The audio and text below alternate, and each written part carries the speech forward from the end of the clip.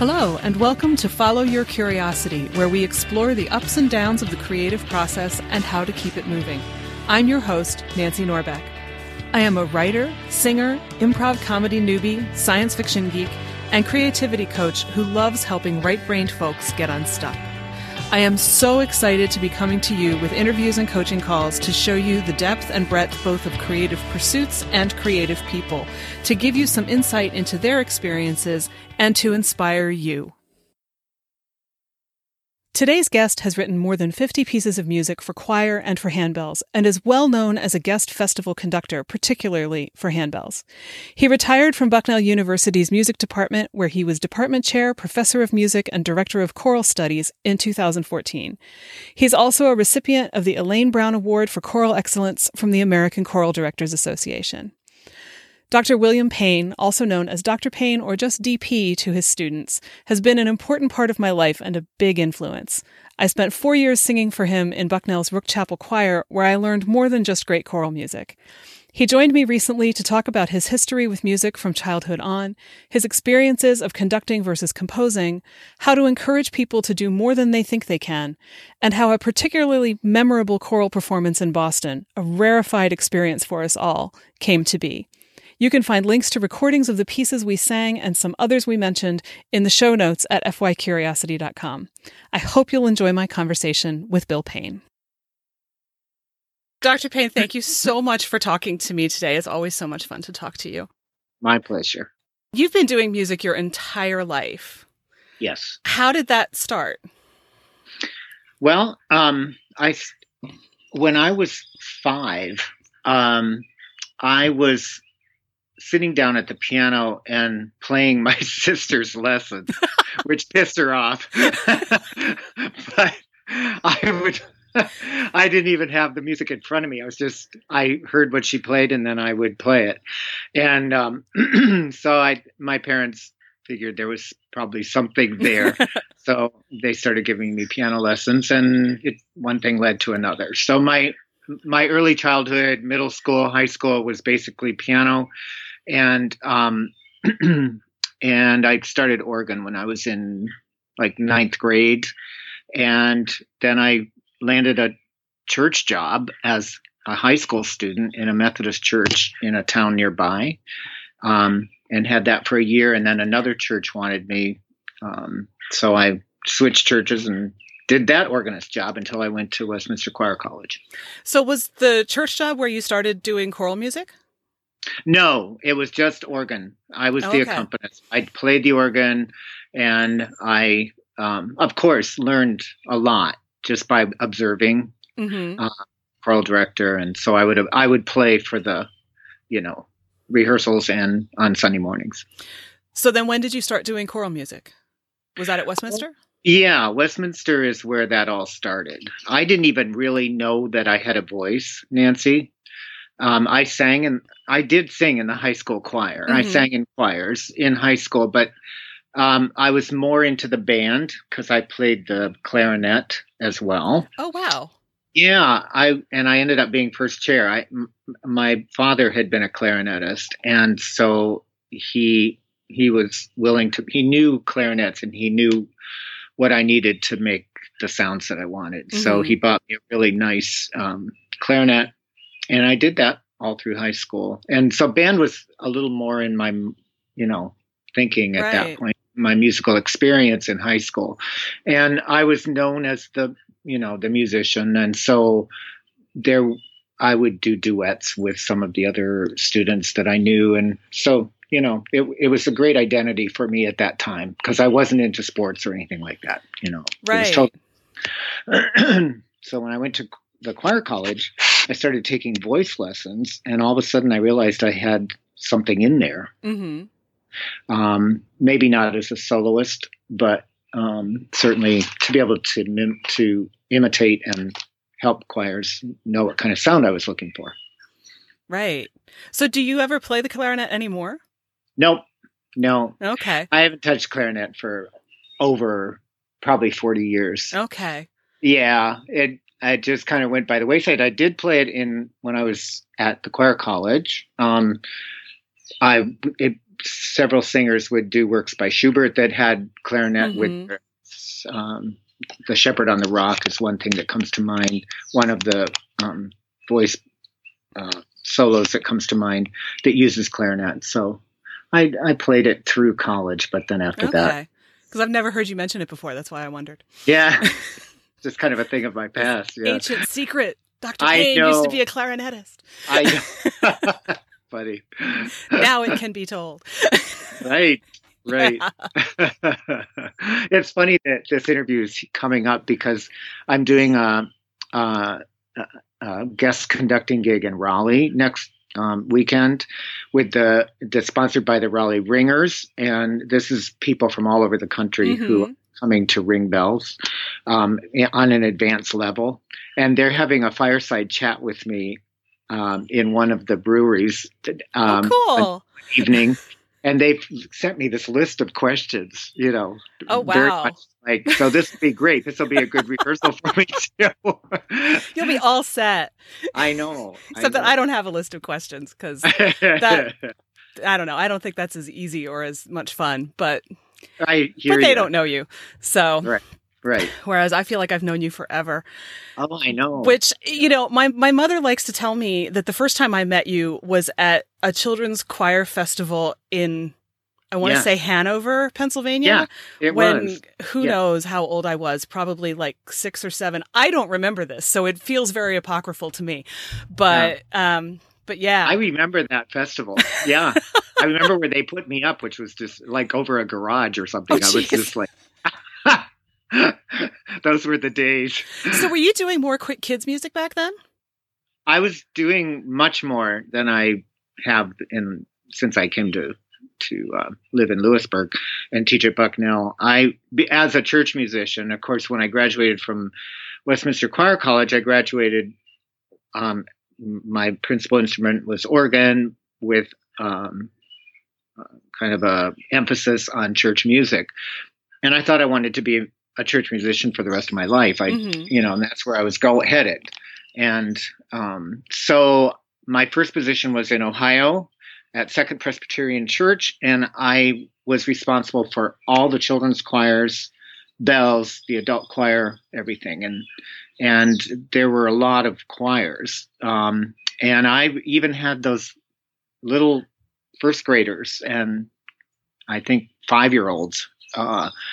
And I remember Choristers Guild was so helpful because they're a firm that helps you develop programs and stuff for children. So, and I had learned a good bit about it at the choir college, but the children seemed to respond to me. And so at that point in my life, I was 22 years old. I could relate to them pretty easily. And so we had a great time and we made great music. Eventually, my wife at the time, Kay, because it just became too much, took some of the children's choir work. And then when we moved to Morristown, 2.5 years later after I went to Ohio, they did hire Kay part-time to do the children. And I did everything from, I think, middle school on up. Okay. Yeah. Well, I'm not surprised that, you had no trouble relating to little kids because you've always seemed to me to be a little kid in a 6-foot-tall body. It's so true. It's so true. I mean, I remember Halloweens in chapel choir. Oh, yeah. Yeah. And I'm still wearing costumes and doing all that. Yes. Yes. So. For people who don't know you, Dr. Payne would just conveniently have to take his son trick-or-treating that night and wouldn't be at rehearsal, and someone else would take rehearsal. And then he would, suddenly out of nowhere appear in a costume with fangs and wild hair and blood on his tux shirt and run around the chapel and then play the Toccata and Fugue in D minor to just scare the crap out of all of us in the most fun possible way. It was fun. And I continued that with the Susquehanna Valley Chorale too. So, oh, good. Yeah. Every once in a while I pull that out. So I still have it. I still have that. Those tales, I can still fit into them. The trick-or-treating excuse is not quite as easy anymore, I would think. No. But I do remember the surprise my first year when you did that. It was like, whoa, what's going on? Yeah, I know. And I think one of those years there were prospective students in the back, so they probably never came. They just went out screaming, thinking I'm never coming to this school. Or they probably, if they were the right prospective students, said, Yeah, "Oh yeah, this is where I need to be." exactly. Because, chapel choir for me was always sort of like, I mean, I never joined a sorority or did any of the Greek stuff. And to me, it was kind of like a self-selecting group like that, where we were all exactly the right kind of crazy. I mean, we used to joke that part of the audition was to make sure we had the right personality. Yeah, and that comes through so fast. Yeah, I mean, it's all part of it, truly. I mean, I'm listening to the voice, obviously, and whether you can read, but I'm also talking to each student, or I was talking to each student, just finding out a little bit about them, and that told me a lot. Yeah. Yes, sometimes this one's I didn't crazy. They can come join the choir. Yeah, yeah, exactly. We'll get them to sing eventually. Yeah. If you're crazy, you can carry it too. I was so lucky at Bucknell. The talent was amazing, and just to work with students like yourself who were not music majors, but were really, choral music was a passion, and it didn't matter what their background was or what their religious affiliation was. If they loved to sing, that's all I needed. Mm-hmm. And yeah. So well, and cool. I think I've probably told you that I frustrated the heck out of my dad when it was college admissions time, because he kept saying, do you want to go look at schools? I was like, no, I'm good. Yeah. Because we started coming up for Candlelight when I was in middle school. So by the time that came around, I was like, no, I need to go there. I have to sing in that choir. Yeah. It was like, major, I don't care about major. I don't care about academics. I mean, I cared, but, that was really why and it was the only school I applied to, which is a sentence that makes college admissions counselors everywhere have heart failure. But Sure. Yeah, I had two moments of truth. One was when I pulled my early decision letter out of the mailbox and thought, oh, if this doesn't say what I want it to say, I'm kind of in trouble. Yeah.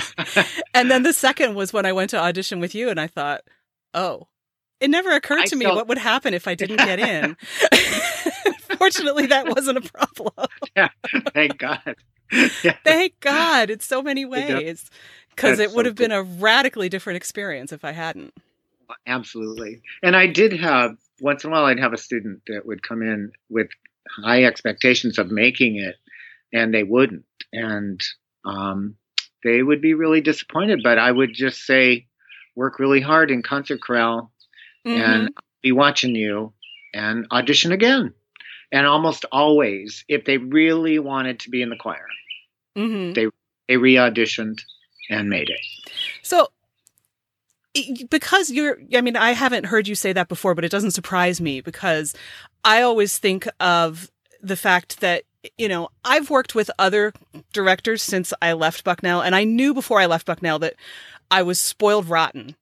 And that it was going to be a horrible adjustment for me to have to go sing somewhere else, right, in so many different ways. But one of them is, I've worked with people who would hand out a piece of music and say, now this is really hard. I don't know if we're going to be able to do this, but we're going to try it. And I would always think, the one thing Dr. Payne never said to us was, this is really hard. I don't know if we're going to be able to do it, which of course, immediately what I think of is Copeland in the beginning, which is a bear. Yes.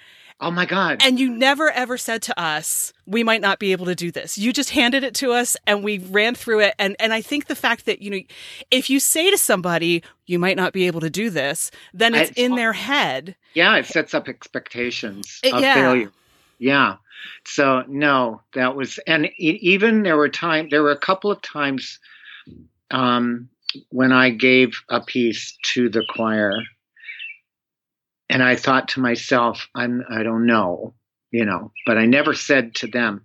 And if I felt that a piece wasn't going to work, I just didn't even go there with the choir. I just put it away, and eventually they might 2 months later say, what about this piece that we were doing?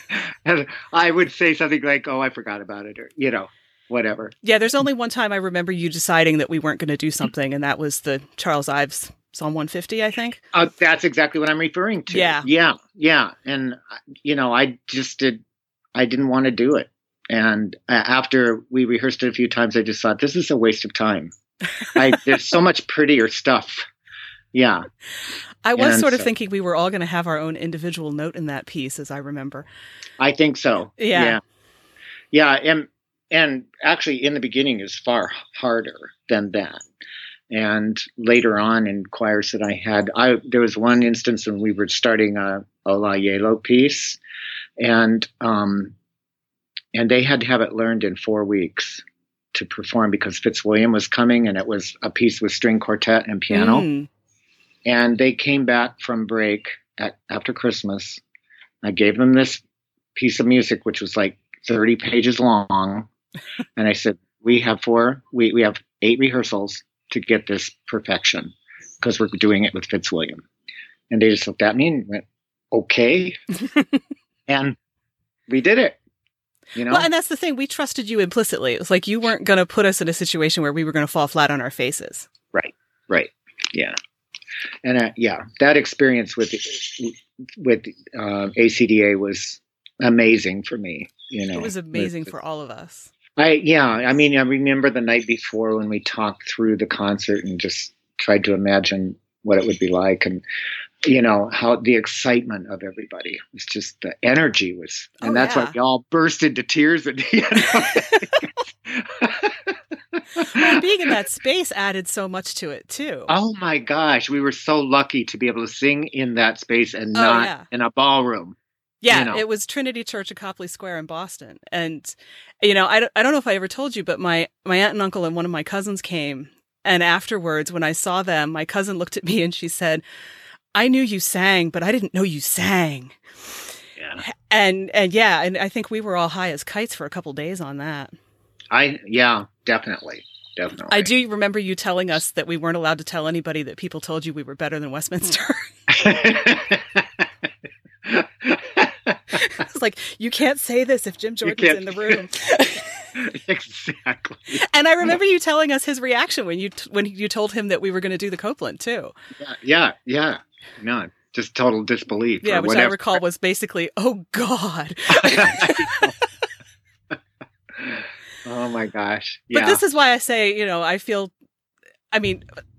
absolutely incredibly lucky, but also so spoiled because now, I'll look at a choir that balks at doing something way easier than that. And I'm like, what's wrong with you? That's not hard at all. Yeah, I know. Like my whole scale for everything assessing things like that is way different than everybody else's. Yeah, that's cool. Yeah. That's cool.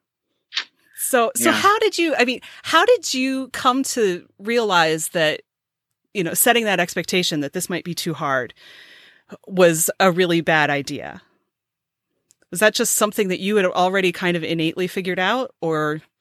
I mean, about the Ives piece, that kind of thing? Just in general, not saying this might be too hard. I don't know.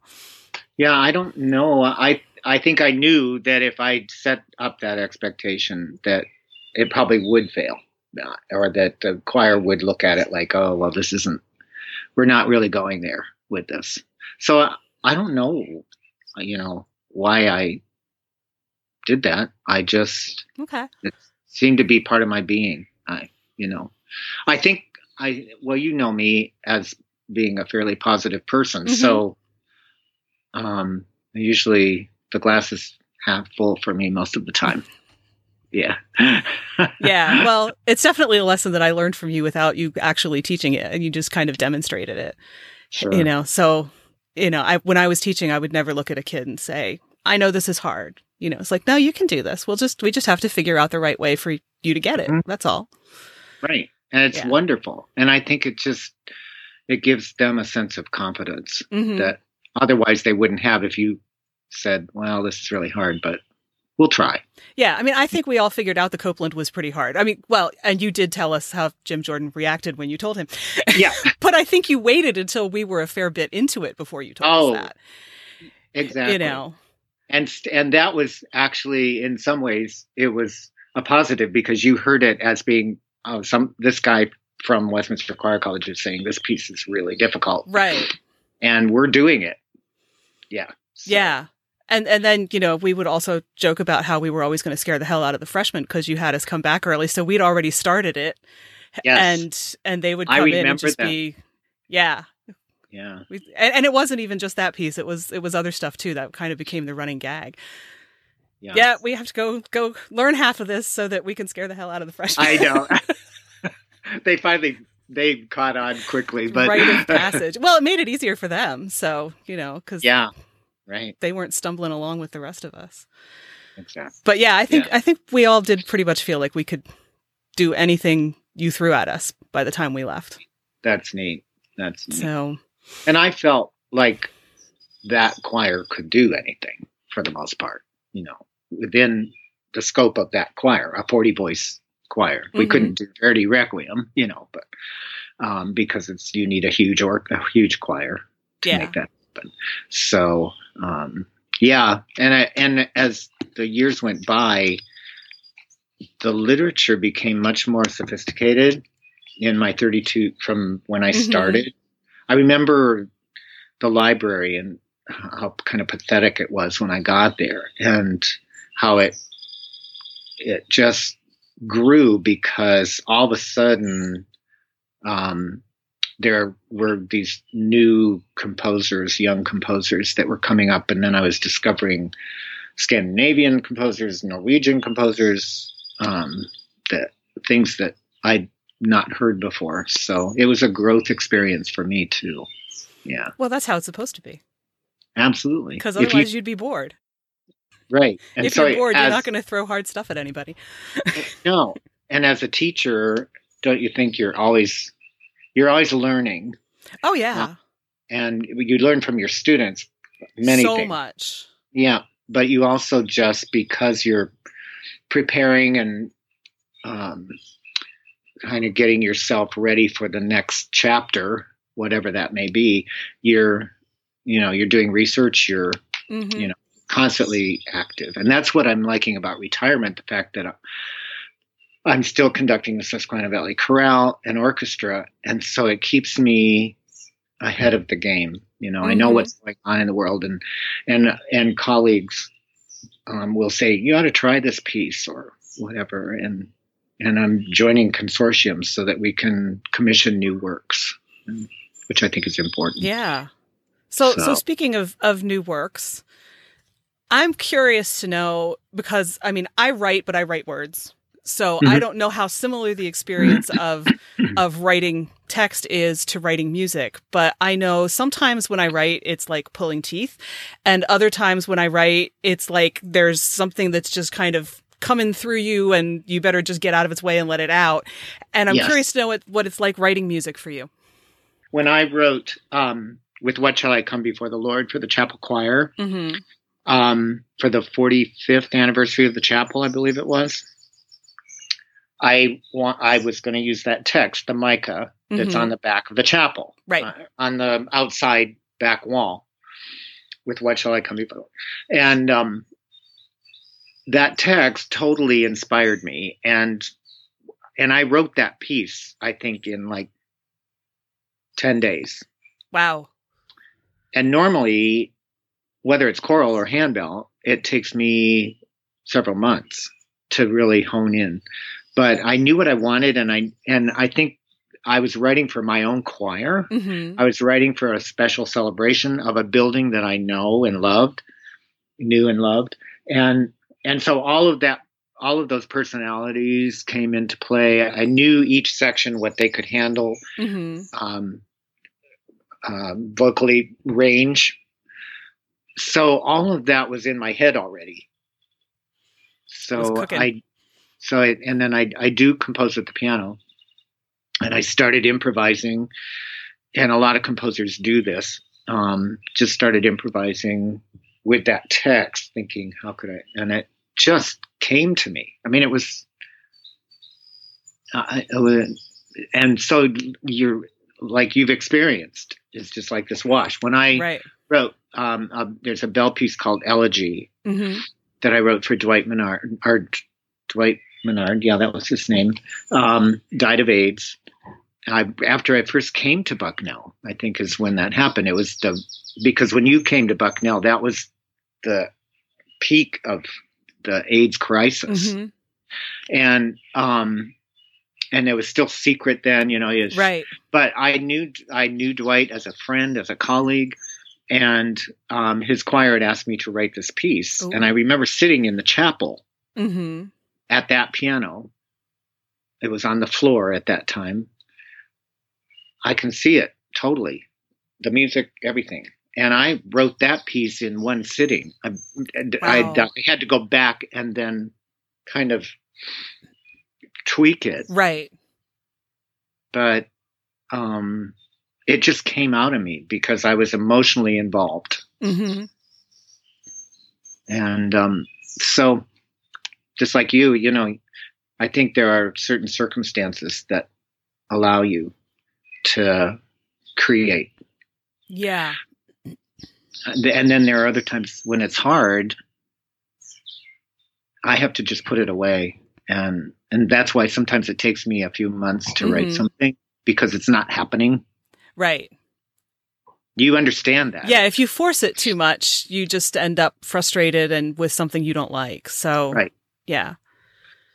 There are people in the writing community who will, they like to say, writers write. I was like, well, yes, obviously. And there's this whole idea that, if you don't write every day, you're not a real writer. And it just annoys me because no, sometimes that's just self-abuse. It's not getting you anywhere, and it's going to frustrate you and mean you don't write at all anymore. So no, sometimes you have to know when today's not the day. And other days you have to say, okay, there's sort of something here. It's not easy, but it's coming and I can work with this. And other times it just happens like magic. I know. And those days, I'm never impressed with a musician that says, well, I sit down at the piano every day from 8 a.m. until noon and compose. And that's never really impressed me, because for me, if I go out for a walk here at the farm or run or whatever at 8 a.m, and I think that that's more helpful to me than sitting down at the piano in some moments. There are other days when I can't wait to get to the piano, but all of life's experiences are what help you to write or compose. And so if something comes up, these people that say they write from 8 to 12, well, what if there's some life experience that comes along at that time period and you say no to it, Right. Right. And there is something to being in the habit of doing it that does kind of prime your brain. So it's not like that's a terrible idea, but I don't think you need to be a slave to it. Oh, totally. Totally. No. And I think when I'm writing, I'm pretty good about just sitting down and, okay, this is my opportunity to make music and make it happen. But sometimes I'll be there for 4 hours, and then other times I'll walk away after an hour. Say, okay, I'll come back to this tomorrow. Isn't it interesting when you come back to it, all the stuff that you see that you didn't see? Oh, yeah. When you first put it down on paper, it's amazing to me, the process. And I would talk to the choir about this too. We would start a piece of music and you just feel like, oh my God, are we ever going to, like in the beginning? And then all of a sudden, magically, there's a period where we processed it to the point where things start happening. Yeah. It starts to click and make sense. Yep. And it kind of takes on a life of its own. Yep. Yeah. Yeah. Well, and as you were talking just now, I was thinking, so that whole rush feeling of, I've just written 10 pages in an hour and I don't even necessarily know where they came from. They're just here. Right. Is like its own kind of high, though. Usually after I do that, I feel like I've just run a marathon. I'm really tired. Yes. Whereas I've told a couple people this, every transcendent experience I have ever had has been singing in a choir. Wow. When something really comes together, like the Fauré at Bucknell, definitely like in the beginning in Boston. And not only those, but there's a different kind of high that comes with that for me. And it's not the same as the writing. The writing is great, but if I had to pick one, I'd pick the musical one.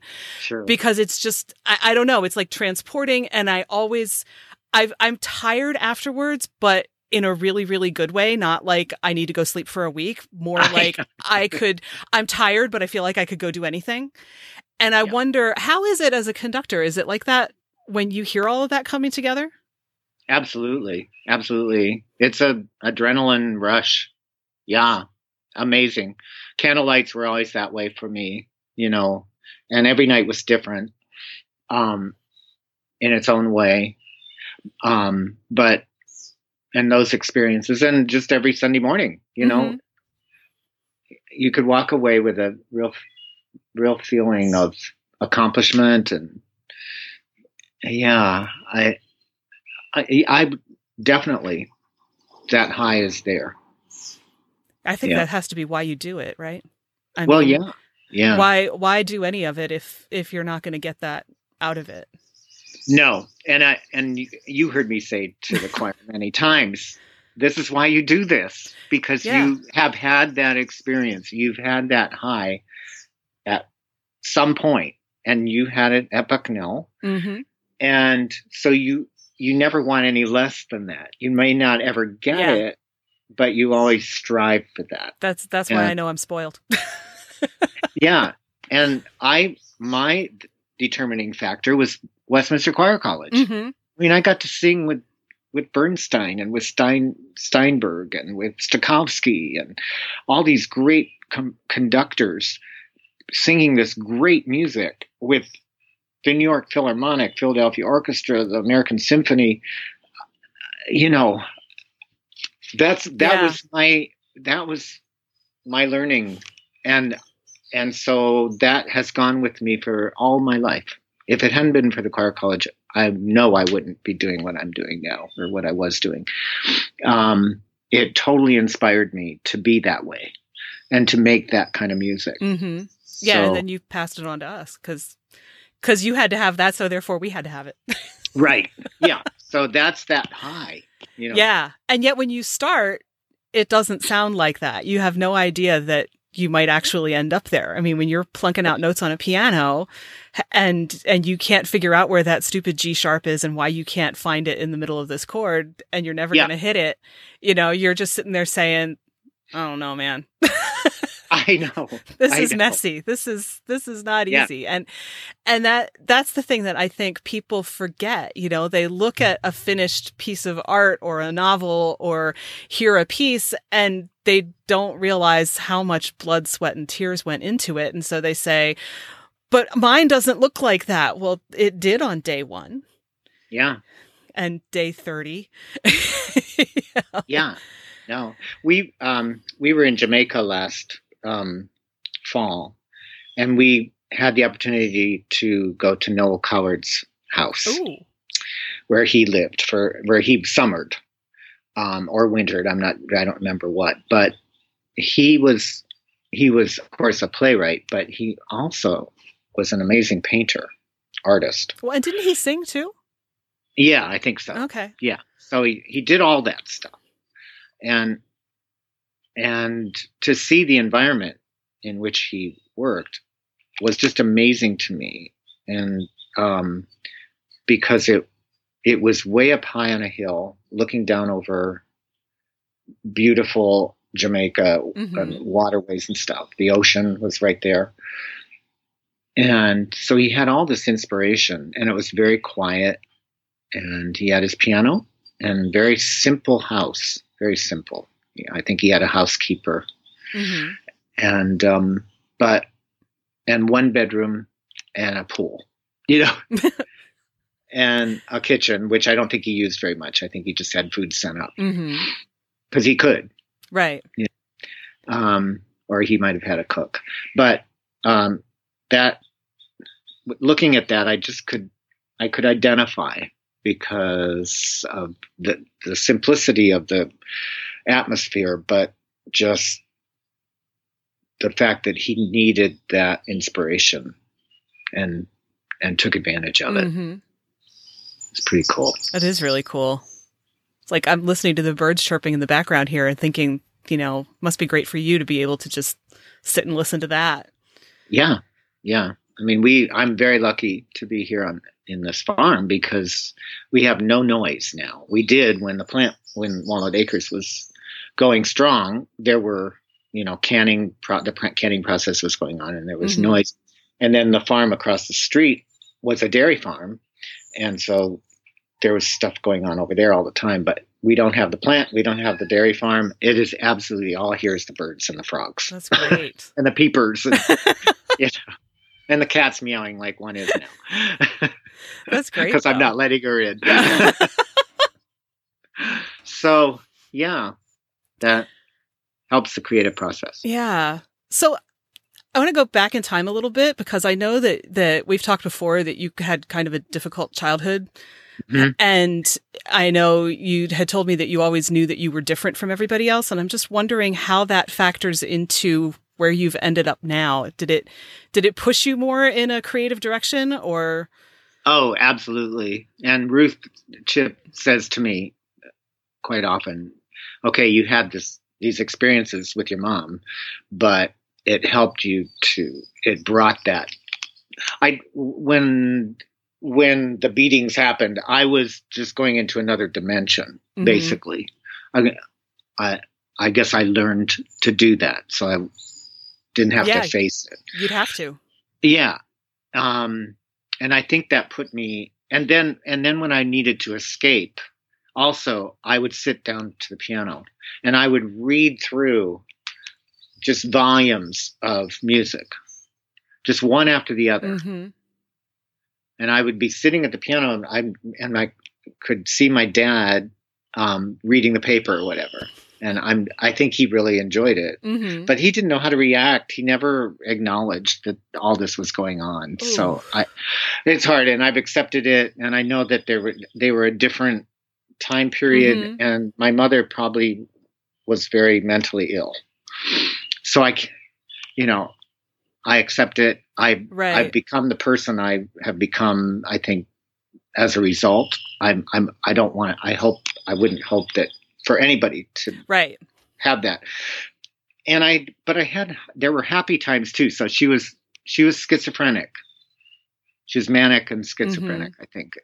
And because there would be laughter and good times. And of course they encouraged my musicianship. Yeah, I was just going to say, because I knew you had mentioned that before, it had to be kind of an interesting contrast. It was. And of course I probably, growing up, I probably thought I was a bad person, mm-hmm. because I was told that. But luckily I had a sibling, my older sister, who we both stuck up for each other. Mm-hmm. But when she was being hit or whatever, I felt it. Right. And felt the pain, so it's just, and I think I've told you, she and I still cry. Mm-hmm. I'm sure. About it. It's just like, why did we have to go through that? Right. But in some ways it certainly challenged my life, and because of it, probably it made me have more, perhaps a drive that mm-hmm. someone in my position would need to have in order to kind of get away from that. Right. And yet I was not a really good student. So I think I daydreamed a lot, which is the creative person too. And I think that was another escape. And I just loved being around my friends and going to parties and dancing, and, mm-hmm. homework was not a big deal for me. And oddly enough, I was never forced to study or anything. There wasn't that kind of thing going on. Mm-hmm. So I don't know what that was all about. But yeah, I mean, I had some academic moments that I'm not proud of. But it was a product of that time and where I was and what I was going through. So did it take you a while, having been told that as a kid, to actually realize that you were good at music? Yeah. I think I knew. I think I knew that it was something in me, because my friends and my peers helped me to believe in myself that way. Because they would say, play the piano or, whatever. And so that was my identity at the time. And so I took that on. I was proud of it. But did you have that contrast where it was like, I know I have this thing, but I'm kind of afraid to believe that I really have it?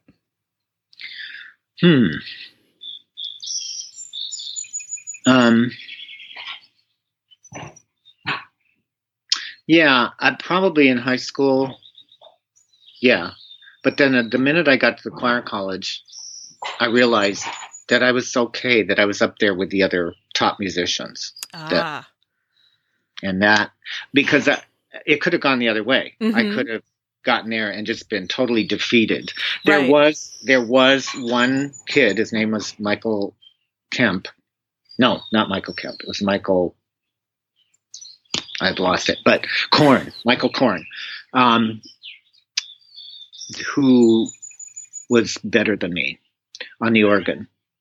But he'd had different experiences Mm-hmm. in life.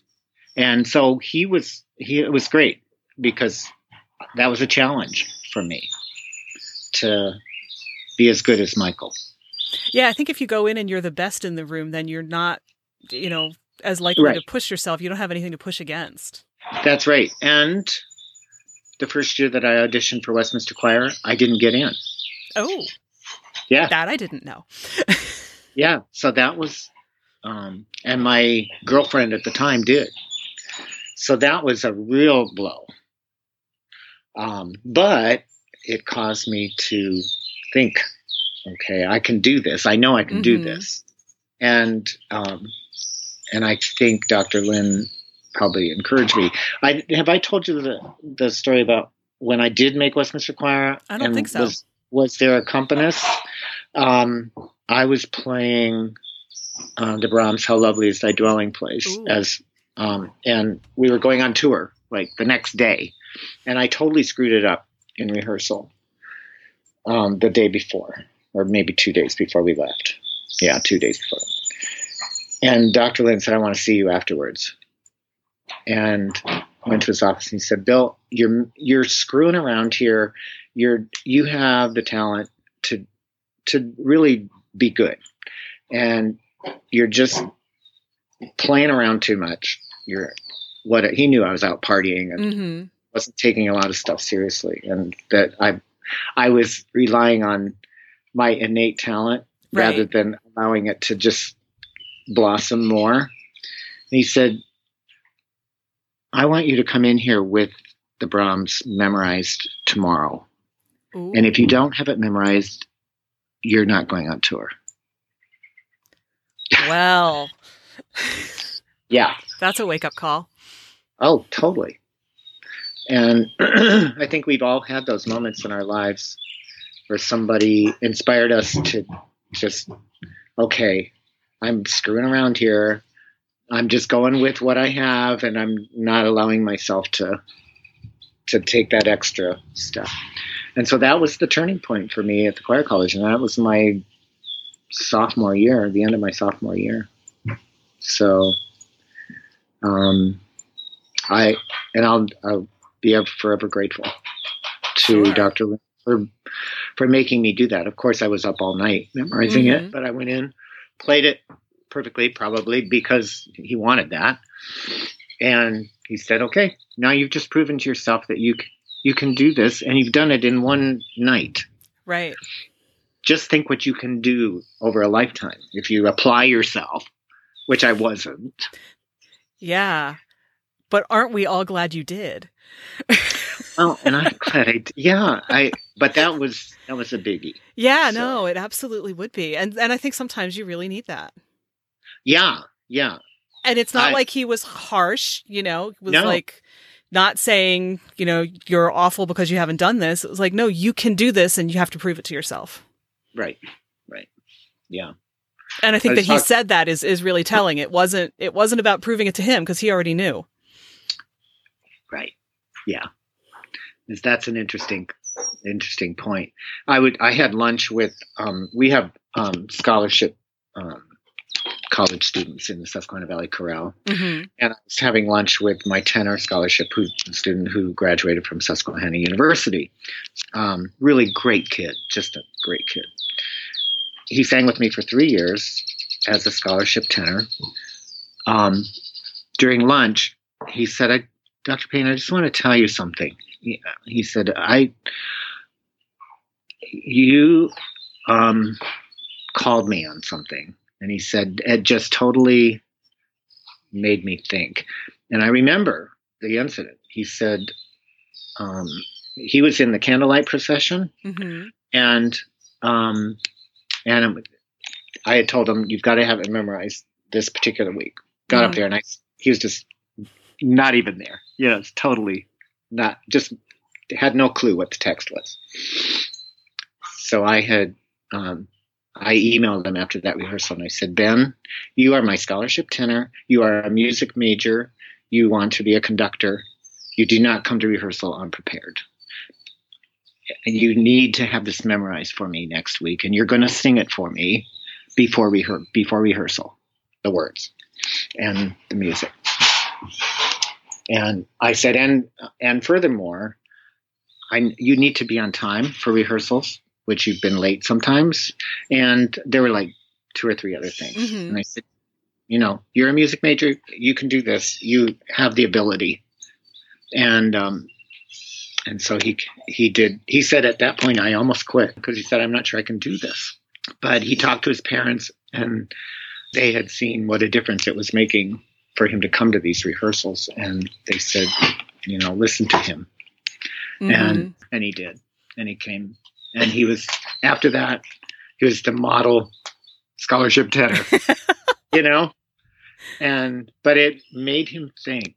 And so. Yeah, I think, as you're saying that, there are some people who are really, really valuable. And as I'm thinking about this, there are a couple of them that come to mind for me. And you're definitely one of them that you just cannot even bear the thought of disappointing. Right. Exactly. That's how I decided when I started my grad school program. Every 3 weeks I had to mail off this packet of work. And there were times that I just would sit there and go, I have 10 days and I have all of this to do and it's never going to happen. And somehow by magic it did. It's when I really learned to appreciate deadlines, because I swore to myself, no way was I ever going to send in a packet late. And I never did. And somehow it all got done, even though I wasn't sure how it was going to happen. And the same thing, I would sooner have, slit my own throat than disappoint you. It's like, okay, if Dr. Payne says I can do this, then I have to figure out how to do it, and even though I will admit, when you tell that story, it reminds me of how I managed to get out of singing Once in Royal David City in a quartet for you for 3 years. Until Carissa Krenz outed me senior year when I'd been doing it for so long that I shouldn't have had to do it for you. But yeah. But you never remembered, and I was just terrified. I wasn't going to tell you. That's so great. Great. Yeah. No way. That's right. I was talking to Rob Riker, who, Rob. Mm-hmm, I do. Well, he has the bell choir at Bucknell now. Oh, I didn't know that. That's great. Yeah. He took it over, and he's been so frustrated. He was ready to go on tour in January, and 2 of the students the night before call and say, I can't go. And for people who don't know, you can't do that with a bell choir. It's like taking keys out of your piano. Yeah. You don't do that at all. Right. And so we talked, and I've talked to a number of alumni that have, because this is happening in the choir as well. The Beth Wheeler had to hire men to go on tour with what was the chapel choir is now Camerata. Right. No way. Yes. And so I've talked to a number of alumni, and it's just like and just like you said, you would have rather died than Absolutely. To come up to me and say, I can't do something. And I remember a Bison Chip one time saying, I'm going to miss something. And I said, no, you're not telling me you're going to miss something. This is your priority. Either you're in choir or you're in chips. Mm-hmm. You can do both, but this is your priority. And he was there for me. But, I can't believe that this is happening on campus.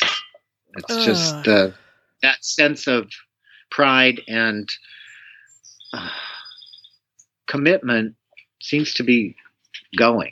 And I don't know whether it's this generation or what it is. It's just Yeah, I don't know, good. but I can't imagine anybody ever in the 4 years that I was there even thinking about doing that. Right. And Right. I don't know, I mean, because what I'm immediately thinking is that it had a lot to do with the group dynamic as much as anything else. I mean, yes, we didn't want to disappoint you, but it was also, these were our people, Yeah. So I kind of wonder if that's part of it, but I don't know because I'm not there. But wow. No, I we know. never, There's that never, kind of ever. sense of If I'd camaraderie. had to miss Rob something, had to I'd have cancel been the heartbroken. yeah. Yeah. Well, Rob had to cancel the tour because Well, yeah, you'd have to. So I don't know, but yeah, for me, and I have the same expectations with the Susquehanna Valley Chorale, and most of the people tend to respond to that, and if they don't, they quit. Well, and I think it's also, obviously I'm not a part of that group either, but just knowing you and how you work with people, you never talked to us like we were just kids. I mean, we were sort of your kids, but not just kids. And I think when you've got that back and forth where, we respect you, you respect us, and we're all on the same team. And though, thank you for never describing choir as a team, because that would have made my skin crawl. Yeah. but still, we're all here to do this thing together, and we're here for each other. Then I think you're much less likely to do that. Absolutely. My stepdaughter, Melina, played field hockey at Bucknell, and she and I have over the years talked about the similarities. You mentioned team. Mm-hmm. That was a team, but the similarities and the camaraderie that she had with her friends on that field hockey team was the exact same as what you experienced in choir. There's no difference. It doesn't matter whether it's sports or music or whatever. There's got to be that, and they won a championship, I think. And why did they? Because they believed in each other and they trusted their coach. They hated their coach, but they they trusted her. So there might have been that fear factor too. I don't know. Yeah, and that's something that used to be a part of choral conductors. Way they approached their choirs, well, and some by still do, being a dictator, I mean, and I can't say that I was never afraid in rehearsal. I was every time you would say, "Whoever's flat, fix it, or I'm going to make you all sing it one by one." Yes, and you saw me. That probably did more for my tuning skills than anything else. Exactly. Like, okay. And you saw me get mad at Seth when he was banging around during my post list. Yeah, so there were those moments, but they were very rare. Well, and when you would say "fix it" or "I'm going to have you all sing it individually," that wasn't what I would think of as a Seth moment. Exactly. No. Yeah. There were only 2 of those that I remember in 4 years, and Seth was way before I even got to Bucknell, and I came anyway, just like maybe those students at the Halloween party. Yeah. Exactly. But by then I already knew I wanted to come, so that didn't make much of a difference. Right. But yeah, I mean, if you have to be such a tyrant that you take all the joy out of it, why do you do it? It's like, writers, it's like, if you're not having fun writing your story, nobody's going to have fun reading it, because it'll come through. So have fun with it first and worry about whether it's perfect later. Exactly. I hear you. Yeah. And I think that a lot of the reasons why these conductors were that way was they're just their own insecurities, or they were taught. They weren't prepared or whatever, and so they blamed others for their. If something happens musically, I figure, okay, I need to fix this. I don't go to the singers. It's something maybe I can present to let them understand better. Mm-hmm. So yeah. It's a two-way street, definitely. It definitely is, yeah. And I was thinking earlier when you were talking about your scholarship student that basically what you told him sounds a lot like what you told kids who auditioned for the choir and didn't get in. Which it also sounds sort of like what your professor at Westminster said too. It's like, keep working and come back. And Yep. I wonder if that's why, that's where that came from, was just, I'm sure it is. you know, because it taught me you could do this. Yeah. that it wasn't over, and and it also made me just think, oh, I wasn't even thinking that could go beyond what I'm doing, So I think we don't.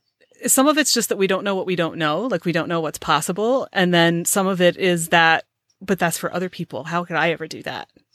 Right. Kind of thing, Right. Especially if you're looking at, the finished book and saying, but my first chapter is 4 paragraphs and they're terrible and I'm never going to get there. Well, everybody's first 4 paragraphs are terrible and they think they're never going to get there. Right.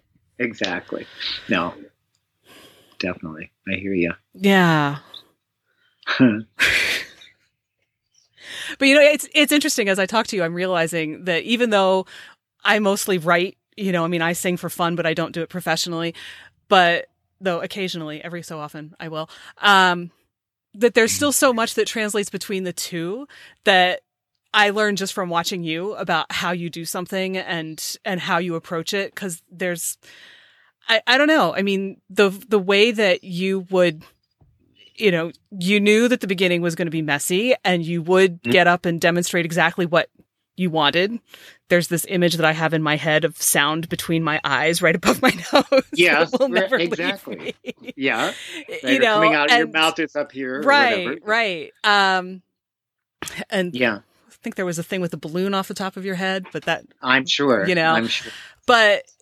But still, there's so much that you learn, even in the things that you do for fun, that translates, and that you learn from people who really know what they're doing and work with you. And, I don't think it was conscious, but I'm sure when I was writing my book for grad school, it was kind of like, I don't know what this is. And I switched gears halfway through the first semester, which was terrifying because then I'd lost 6 weeks, which is only 6 weeks, but that's still half a semester.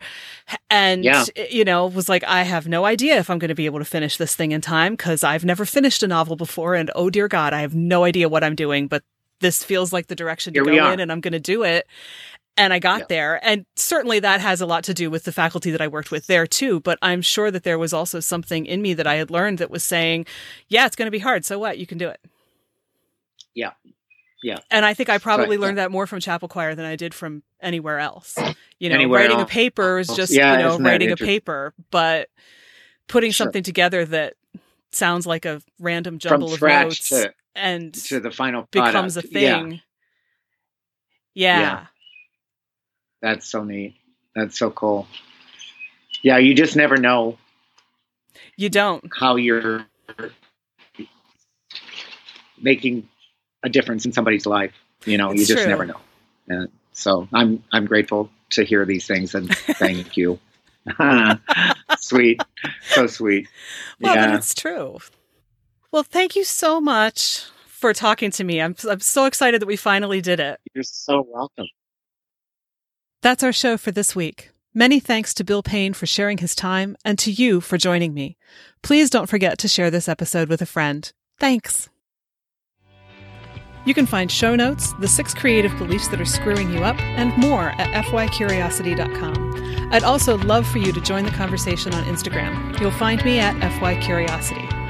Follow Your Curiosity is produced by me, Nancy Norbeck, with music by Joseph McDade. If you like Follow Your Curiosity, please subscribe, rate, and review on Apple Podcasts or wherever you get your podcasts. And don't forget to tell your friends. It really helps me reach new listeners. See you next time.